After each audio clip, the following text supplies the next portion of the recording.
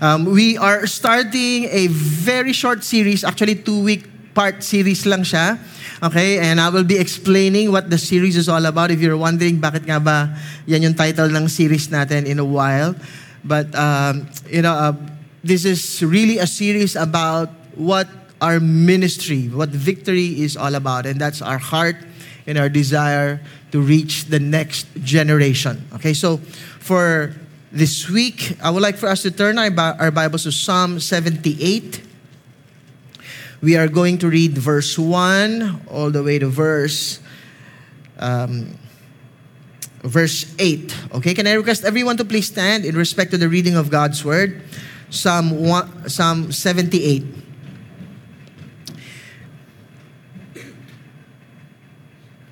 Verse 1 to verse 8. It says, "Tell the coming generation a maskil of Asaph." Okay. This is what it says. Verse 1. "Give ear, O my people, to my teaching. Incline your ears to the words of my mouth. I will open my mouth in a parable.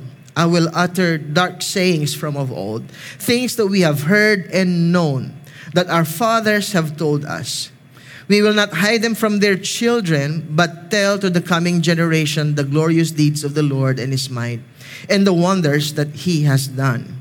He established a testimony in Jacob and appointed a law in Israel, which He commanded our fathers to teach to their children, that the next generation might know them, the children yet unborn, and arise and tell them to their children, so that they should set their hope in God, and not forget the works of God, but keep His commandments.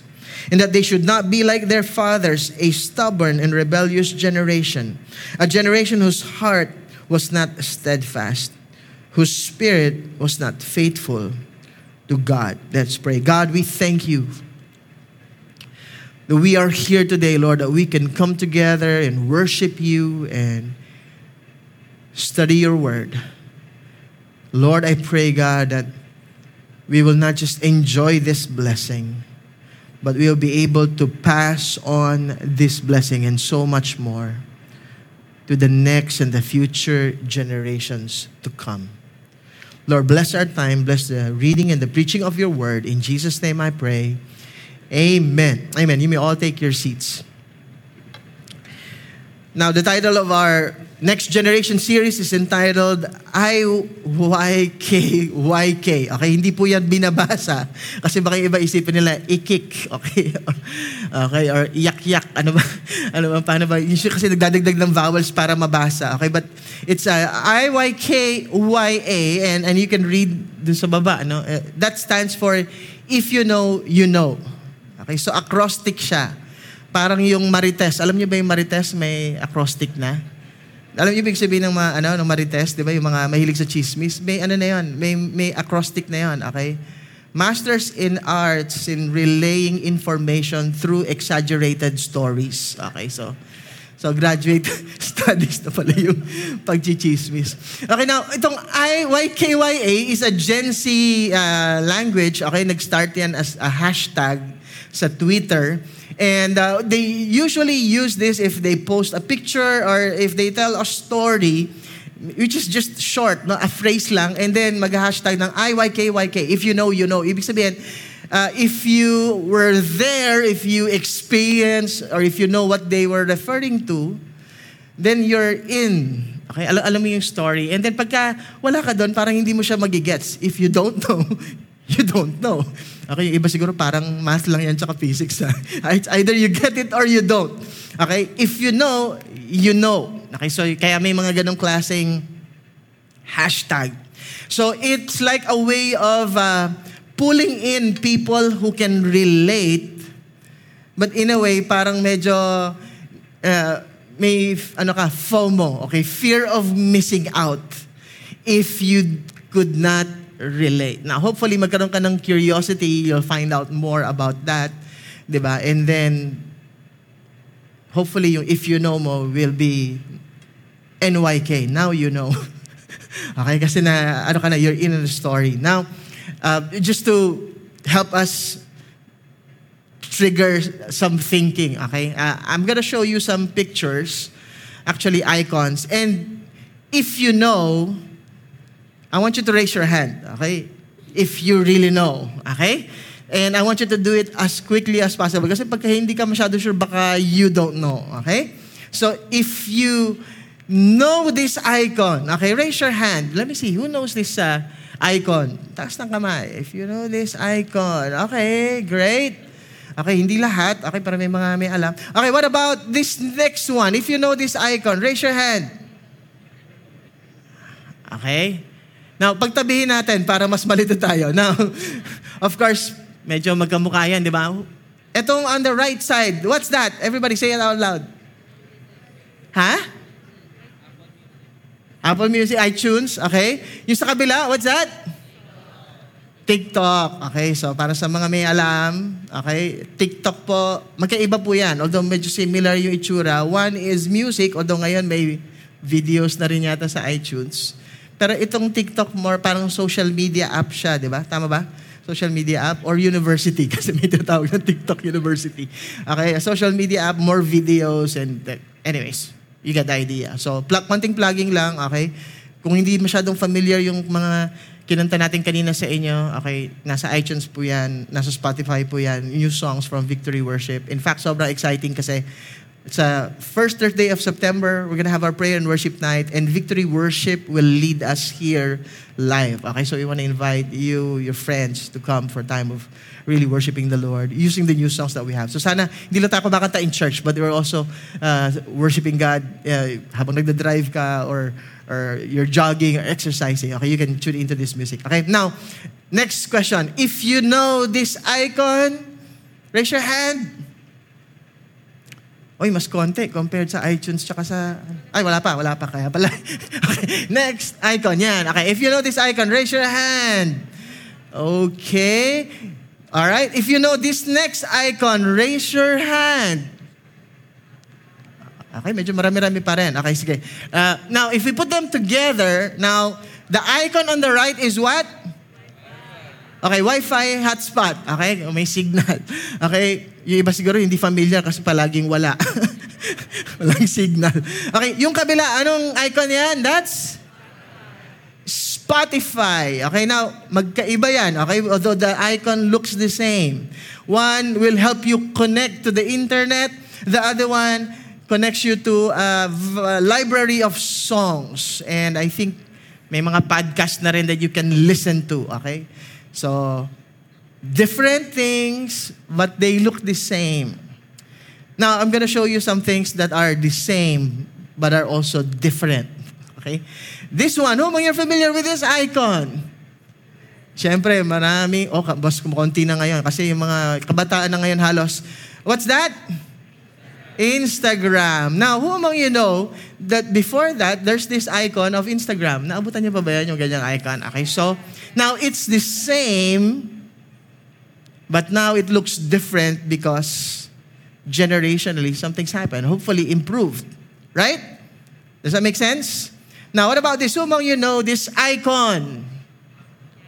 Siyempre, Apple, di ba? Now, who among you know that this is the first icon of Apple computer? Grabe, no? Natanggal na yung puno. Nasa puno pala siya nung una. Hindi natin alam. Ako hindi ko alam. Akala ko yung original lang yan, yung buo na wala pang kagat. Okay?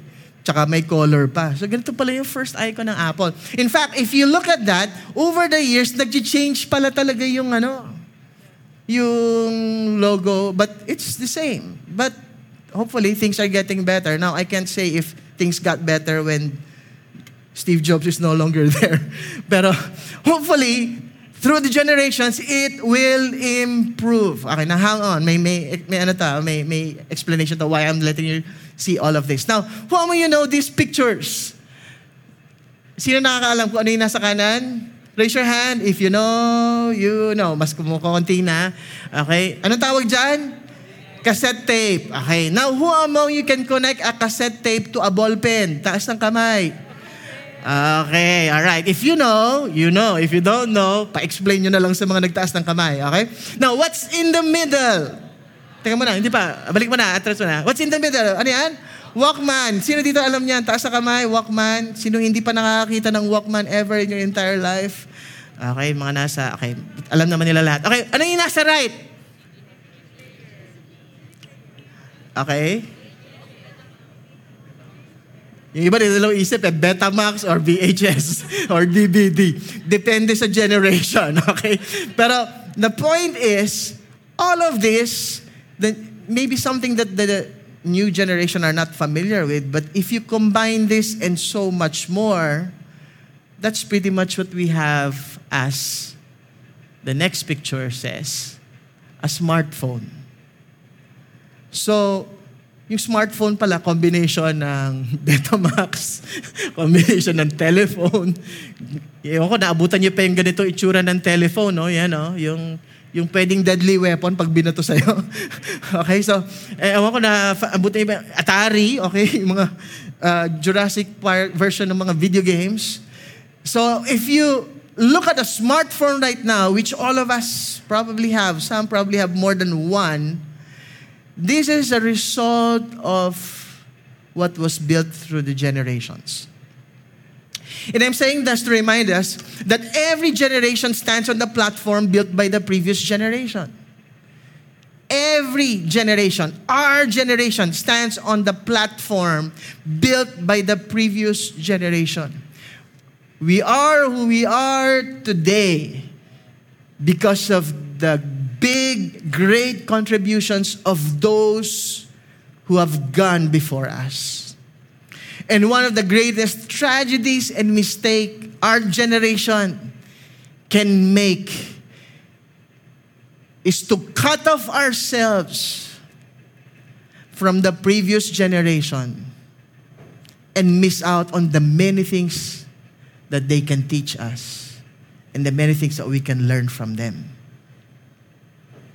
Minsan kasi naririnig natin yung mga linya ngayon, kasi generation mo yan eh. Iba na yung generation ngayon. Now, who among you here, when you were young, I'm talking to the parents, who among you here when you were young, you could not understand your parents? But when you became a parent, now you understand what they mean. Now you know. Tama ba, Enrico? Kasi sabi ni Enrico, na-realize ni Enrico na hindi pala mahirap maging magulang. Napakahirap pala maging magulang. Now, I also want to say that the future of the next generation is built on the foundations set by the current generation. So tayo, yung ginagawa natin ngayon, may impact yan sa future generations whether we like it or not. And one of the negative things that happened to us culturally was the time when we had an I generation. Kasi nga daming iPhone, iPad, iMac, puro I. Naging me, myself, and I. And then nagkaroon pa ng YOLO mentality. You only live once. And we think that if we can just have our time and give our lives to the fullest and enjoy it, not thinking of how it will impact the future generations, then we're not really living the life that we're supposed to be. So as we look at this passage, hindi po ako galit medyo passionate lang ako pag ito yung pinag-uusapan. I would like for us to ask 3 questions and look at from the passage that we read and answer them so that we can know how we can destroy and break this what we call generation gap. And hopefully we can really embrace our call as a ministry to be a multi-generational church. First question we need to ask, what do we need to pass on to the next generation? Second, who is the next generation? Third, why do we have to care for the next generation? So first question, what do we need to pass on to the next generation? Is there something more important than passing technology? Is there something more important than passing academics, academic achievement?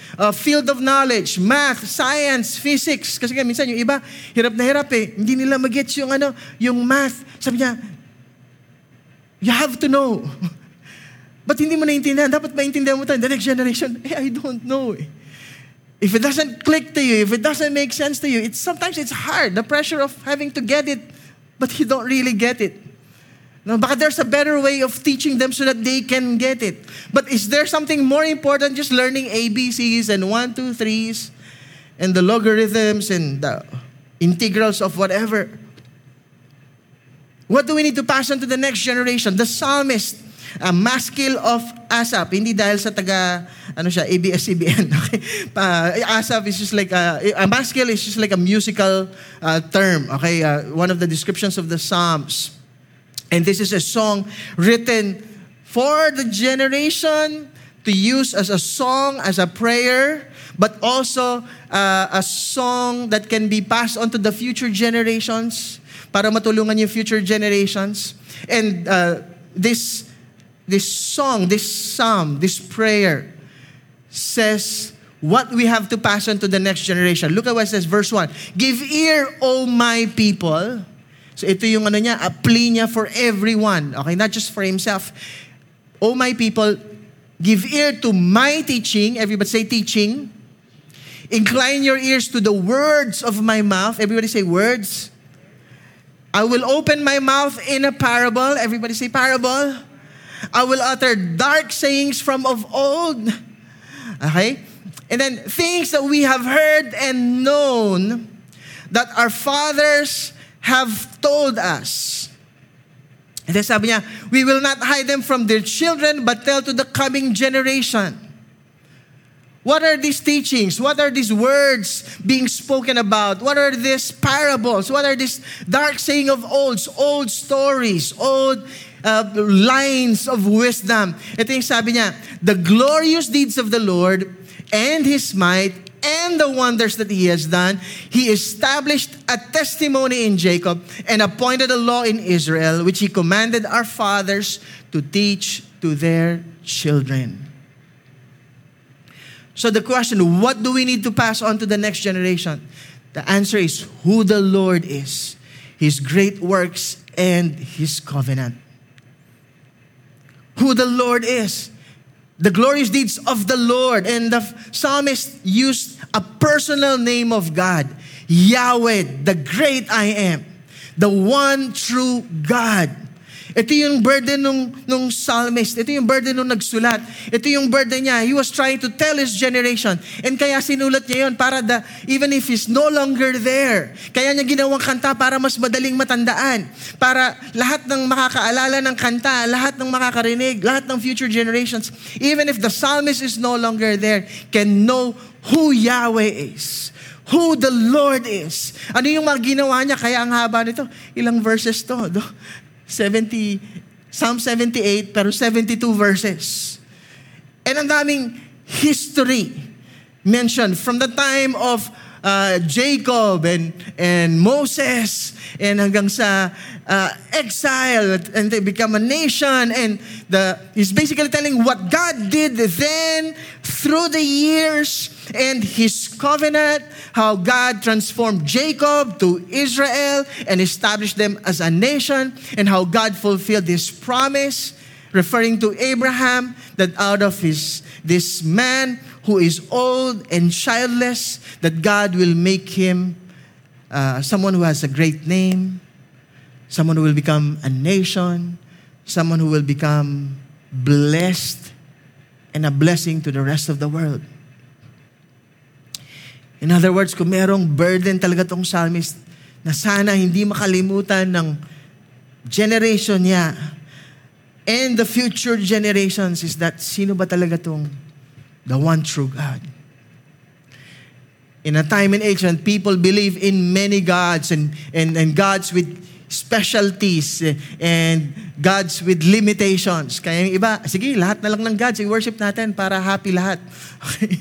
Kasi baka magalit yung God na to sa atin and magkaroon tayo ng judgment, ng calamities. But he was talking about, no, there's this one true God who is the great I am, who is the only one, the most powerful one. And He is not a God who's always mad and angry that you have to appease so that you will not be judged. But He is a God who makes promises. He is a God who is faithful in keeping His promises. And He has done great and mighty things, even miraculous things, supernatural things, and impossible things, just to prove to us that He is faithful, even if we're not. And if there's any burden that I hope we all carry for the rest of our lives, if there's any desire that I hope will be cultivated in our lives from this day onwards, sana yung desire natin, I want to know this one true God. I want to know what He did in the past. I want to know His promises. And I want to be assured that He is faithful so that I can move forward with hope and great expectations. At sana hindi lang tayo magsettle with us knowing that and us experiencing that. Sana magkaroon tayo ng desire na I hope hindi lang ako makaalam nito. I hope hindi lang ako maka-experience nito, but also the future generations. Now, who is the next generation? The passage that we read answers this. He established a testimony in Jacob and appointed a law in Israel, which He commanded our fathers, everybody say our fathers, to teach to their children, everybody say their children, that the next generation might know them. So can you imagine, my fathers, those who have gone before us, our children, their children, so fathers, children, tapos, that the next generation might know them, so the next generation ng father, yung child, pero yung child, may next generation din. Children yet unborn. Okay? And arise and tell them to their children. So in other words, who's the next generation? Well, the answer to that is that the generations after you and the generations to come. Kung naging next generation tayo ng previous generation, yes, we have to be grateful for what they did. Diba? But we can't just blame them also for what they did or they did not do. Hindi pwedeng forever na lang natin sinisisi yung previous generation. Now, I know some of you have a blessed life because of the previous generations, and I hope we can all rejoice and celebrate in that. But I also understand that there are things that happened to our generation na I don't know what kind of forefathers or parents you've had. And I hope we'll find it in our hearts to forgive and to release them. Kasi minsan, may mga tao ngayon who still struggle with the pains left to them. And ang hirap nun, wala nang makausap, wala nang pwedeng gawin about the past because the people who are to be blamed are already in the grave. So forever na lang ba dapat tayong stuck in the past? And then can we just accept where we are and forget about the future generations to come? Now, buti na lang, they only build the platform but they don't necessarily dictate our destiny. That's why we need to know who the Lord is. That's why we need to know His glorious deeds. Because God can change the destiny of Abraham to Abraham. God can change the destiny of Jacob to Israel. And then God can definitely change our past, redeem our past, so that we can have a great present and a more wonderful future. Kasi nga, whether we like it or not, our generations today will have an impact on the future generations and the futures to come. IYK yung generation ngayon, pero previous to that, meron namang alam na this. It just sounds different, but it's pretty much the same. Looking for ways to express yourself. Di ba? May acrostic. Yung previous generation, may ano pa yan, may numbers pa yan. 14344. Kung hindi nyo alam yung ano yung 14344, I love you very much yun. Number of letters naman ng, kung hindi nyo gusto yung 14344, di 5254. Kung hindi nyo alam yun, para malaman nyo, Tagalog lang yun. Mahal na mahal kita. People are just expressing differently every generation, but every generation needs the same thing. Knowing who God is, remembering His works, and hopefully in our generation, we know God and we experience God so that the story that the next generation would hear is not just the dark sayings of old that is easily forgotten and easily dismissed as untrue. but it's something that they will know as, wow, totoo pala talaga yung sinasabi ng Word of God. That He is the same yesterday, today, and forever. If He did it then, He can definitely do it now, and will do it tomorrow. And let me move on to that third question, which is, I believe, the most important thing. Why do you have to care for the next generation? Here's why. This is what the verse says that we read. So that they should set their hope in God.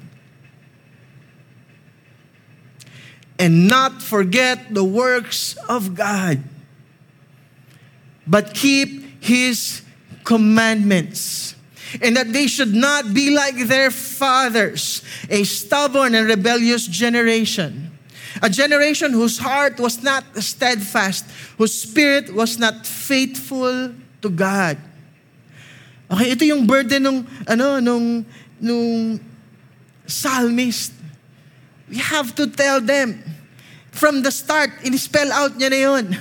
These teachings, these words, these parables, this dark saying of old, diba? These commandments, these laws, we have to remember this. We should not forget this. And we should tell it to the future generations, even those unborn, because this is what's going to happen if they do.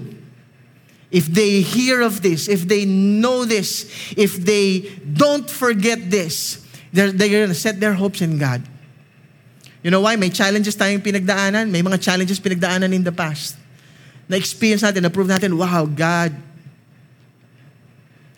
can come through for us. Pero yung mga generations ngayon, may mga pinagdadaanan sila ngayon. And we have yet to know how the pandemic has impacted the next generation. Hindi pa natin alam. At least tayong older generation, naka-express pa natin yung mga struggles natin. We can process it together.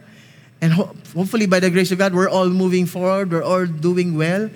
Kaya nauso ngayon yung mga mental challenges is because of the pandemic. And we have yet to know how it really impacted the future generation. We'll figure it out in the next few years. But we will not wait for that to come out. Ngayon pa lang, gusto na nating sabihin sa kanila that there is a God. And whatever challenges or whatever crisis they may face, even in the far future, from the time that we're probably no longer be here, wala na tayo dito. I hope hindi nila makakalimutan that there is a God, the great I Am, who cares for them. He's a miracle-working God. He's a God who saves. He saves then, He continues to save now, and He will continue to save us in the future. You know what's gonna happen if they don't get that? Sabi dito, hindi lang sila, but the previous generations have also been guilty of this. So that they should not be like their fathers. A stubborn and rebellious generation. A generation whose heart was not steadfast, whose spirit was not faithful to God. And in fact, if you read the Psalm, what follows after is that it's a season of roller coaster history. Sometimes they trust God, things go well, they forget God, the next generation gets worse. Wow, grabe, no? Miracles, Moses' time, plagues, parting of the Red Sea, Joshua generation, they enter the promised land. Next generation, judges. A people who don't know God, a people who has forgotten God, and then they become stubborn, rebellious, idolatrous, wicked. And God had to come and raise someone who will point them back to God, remember His works, remember His covenant. And then pag nag-respond yung generation, okay na naman. And then pag okay na naman lahat, nakalimutan na naman si God, dive na naman uli. And guess what? Because of what happened to the nation of Israel, they get exiled from the promised land. Now, when Psalm was written, it was collected, it's going back from the exile, and now they're being established again as a nation. And ito, yung psalmists are trying to remind them, if we forget God, if we forget His works, if we forget His covenant, we're not gonna have a great future. So why do we need to care for the next generation? Because their future and their eternal state is at stake. Now, of course, this is not to paint a scary doomsday picture of what the future may be. Pero alam natin, the reality is that, COVID may not be the only pandemic. Buti na lang, history showed us na at least 1 in 100 years ang pandemic. So hopefully we've gone wiser. Hopefully our health system, our healthcare, hopefully our epidemiologic, principles, hindi lang in our heads, but we're really applying it, diba? I hope we're getting better in many ways. But if there's something that I hope we're getting better at, it's really knowing God. Remembering His works. And not just remembering His works, but experiencing His works for our day and age. Not just knowing His covenant, but experiencing the blessing of entering into a covenant relationship with God today. And not just for our generation, but for the future generations. Of course, Psalm 78 was an Old Testament time, and the Bible continues until the book of Malachi. Kasi nga things are getting bad to worse. In fact, alam natin yung story ng Malachi, the last book of the Bible. After that, 400 years of silence. No prophets, no visions. And but I like the end of Malachi because it gives us hope. And look at what it says here. Behold, I will send you Elijah the prophet before the great and awesome day of the Lord comes. And sabi niya, and I will turn the hearts of the fathers to their children and the hearts of the children to their fathers, lest I come and strike the land with a decree of utter destruction.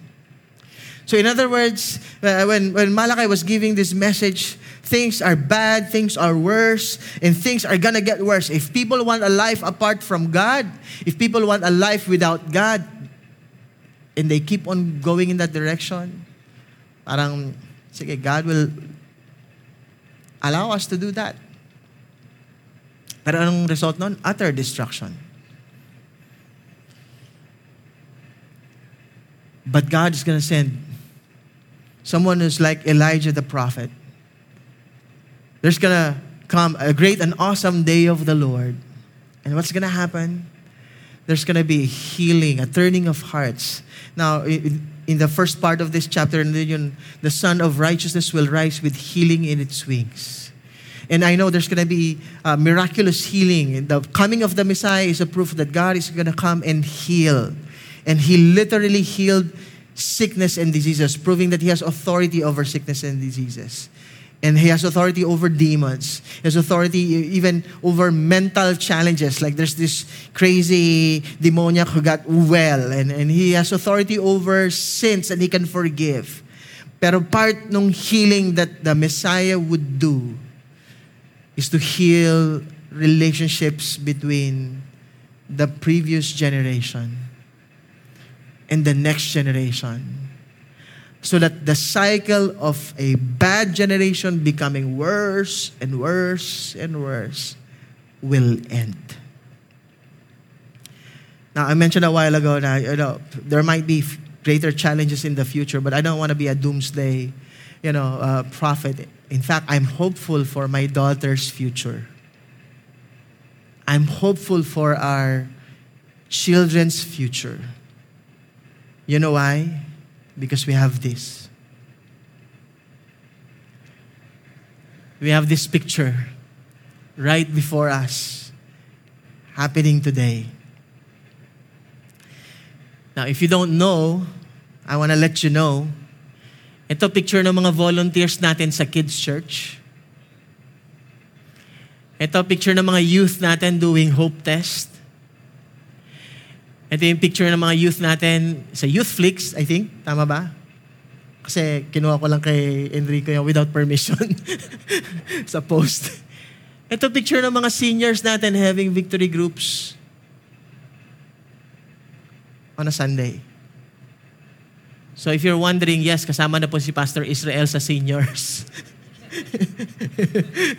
I think na kasama lang siya sa picture. You know why this picture gives me hope?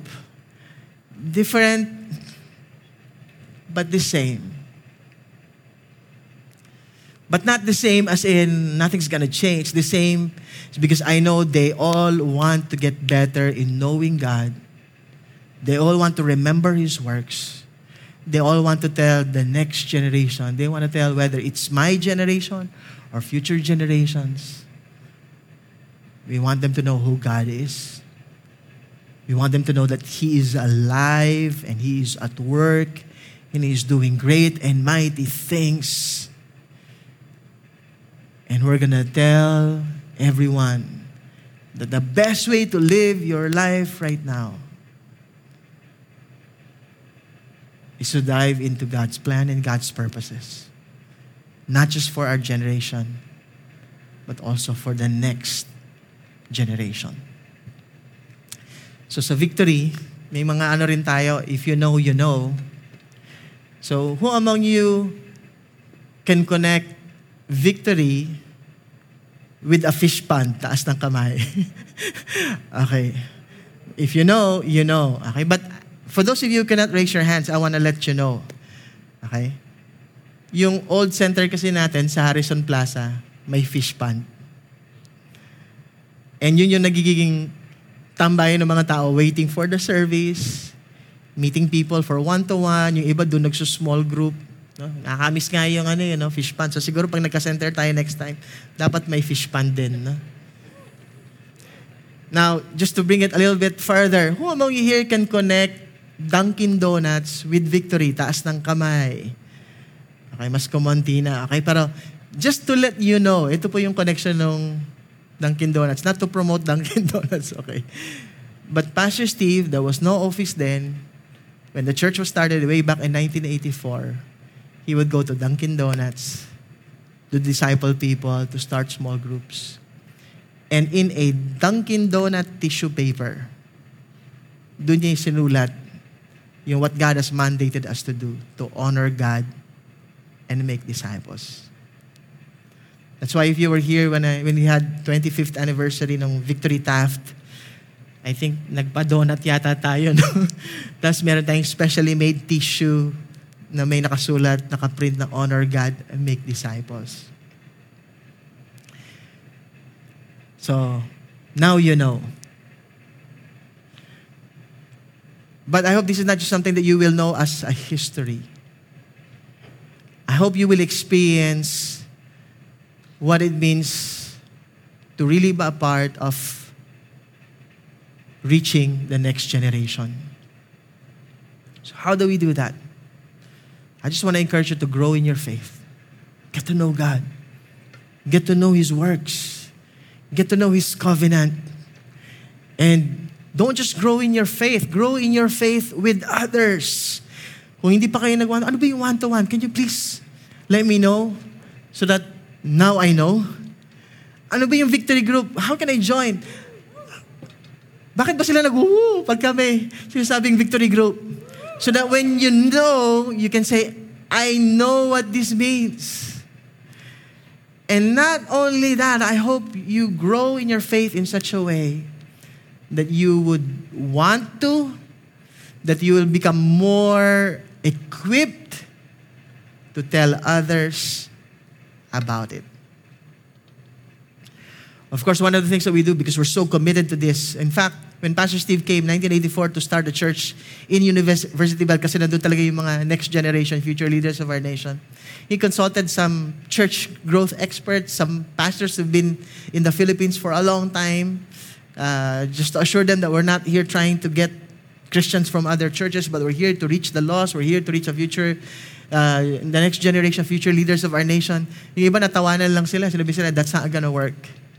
Reaching students, not gonna work. You know why? Because they don't have the money. They cannot finance your church. But Pastor Steve stayed faithful to honoring God and making disciples, reaching future leaders of our nation, saying, if we can change the campus, we can change the world.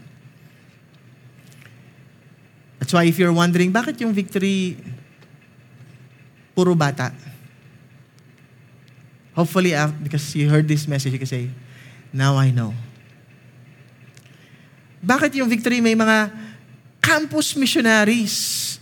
And gusto ko lang i-appreciate yung mga campus missionaries natin, Enrico, our campus director, and the rest of our campus missionaries. And we're gonna have more campus missionaries in the future. You know why we have that? Because we are committed to the next generation. And I want to appreciate some of you who partnered with them, some of you who've been praying with them, some of you who have been giving and supporting them financially.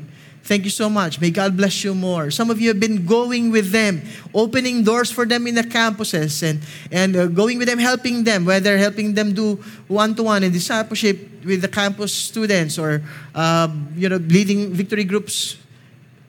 Praise God for you, and I hope we can all do this more. And if you're not yet involved in reaching the next generation, we have a lot of opportunities. You can serve in kids' church. Sana hindi lang yung mga volunteers natin na singles pa kasi nagpe-prepare sila when they get married and have kids. Sana pati yung mga parents din natin. You know why? When they see the older generation loving God and serving God, they would want to know God and serve God more. Hindi lang sa kids church, maybe in our youth ministry. If you want to be there, hindi po exclusively for young people ang youth flicks. If you want to disciple them, who knows? Baka ito yung maging barkada ng mga anak mo. Baka ito yung maging future husband or wife ng anak natin. I-disciple na natin sila ngayon pa lang. Di ba? If you can bring your nephews and nieces there, be a part of what's happening in our youth ministry. Kaya nga pati yung mga singles ministry natin, I think kahapon yata may crossover. Those who are graduating, we want to prepare them and help them for the young professional life. Kaya nga yung mga nasa family life ministry natin, they're helping people who are getting married, young parents, so that we can tell them who God is and what God did in the past and what God has done in our lives so that they could have a better generation. Not just learning from what we did right, but also learning from what we did wrong. So if you want to become a part of what's happening in our campus ministry, okay, meron tayong mga cards dyan sa chairs in front of you. Just get one. If you want to pray about it some more, if you want to partner with a specific campus missionary, you meet them, get to know them. In fact, we're going to ask them to come up and we're going to pray for them in a while. Okay, campus missionaries, can you please come up? We're going to pray for them right now. Palakpakan naman natin mga campus missionaries natin. And if someday, some of you, especially mga young people natin, you sense God is calling you to become a campus missionary, to do this full-time, okay, we would love to help you prepare, not just for the call of God for your life, but be a part of what God is doing in the next generation. So, invite ko rin si Pastor Jovic to come and join me so that we can pray for them. Okay, honor ko lang and appreciate sila, no? Yung mga iba dyan, pwedeng naging showbiz personality, but they laid it aside because they really want to reach the next generation. Tama ba, Pastor Jovic? Okay, so we're gonna pray for them, and then we're gonna pray for us, and then we're gonna spend some time just worshiping the Lord. Can we just stretch out our hands to these campus missionaries? Lord, we thank you, God, for these campus missionaries. Thank you, God, for how you are using them even now to reach the next generation. I pray, God, that you would anoint them more. I pray, God, that you would bless the works of their hands and cause them to be prosperous and successful. Lord, give them the eyes to see, to recognize the keys, Lord, and how to reach this next generation post-pandemic, Lord God. And Lord, they have different needs, different struggles. But God, I pray, God, that you will give them the eyes to see not just the culture, but also see the word in a fresh way so that they can bring the gospel in a more relevant manner. And point them to Jesus, who has always been relevant and who's always been timely. And God, I pray that as you minister to them and as you use them to minister, God, that we would raise up next generation leaders who will become far, far better than our generation and the previous generation, who will make an impact in the different spheres of society, whether it's in the arts, in media, in the business, in the church, Lord, even in the doctors in the scientific field, or the education, or even families and government. God, we thank you because we know you are raising up a generation who knows you, a generation who will fulfill your plans and your purposes for your greater glory. And we declare, God, a mighty harvest in the campuses, especially as face-to-face university takes place.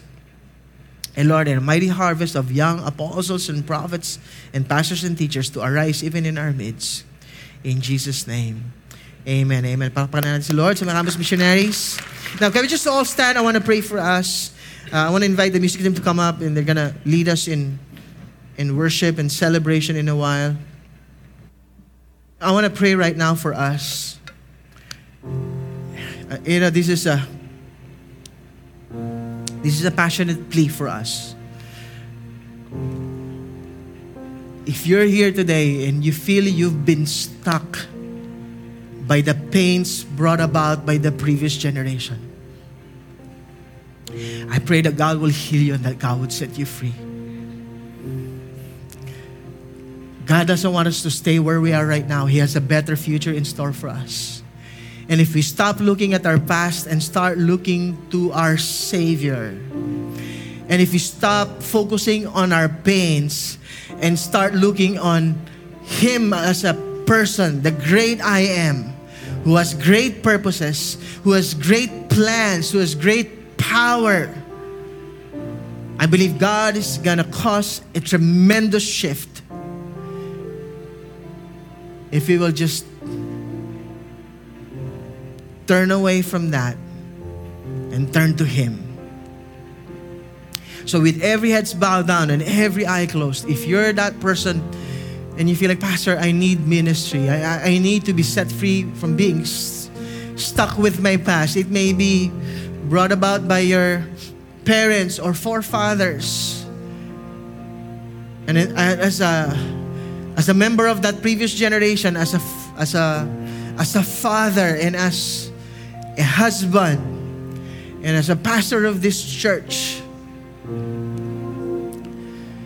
I ask for your forgiveness on their behalf for whatever sin that they have caused you.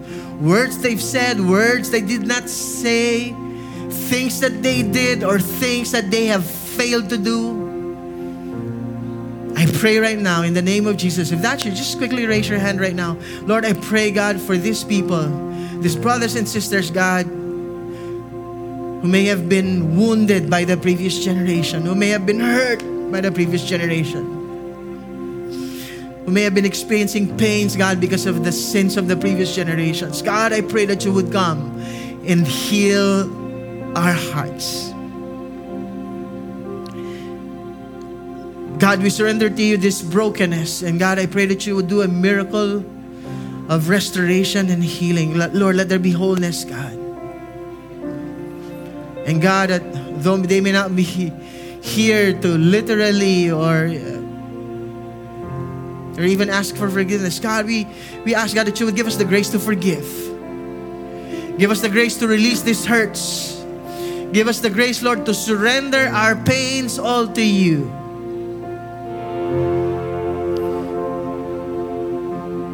Surrender our brokenness to you, Lord, so that we can make us whole.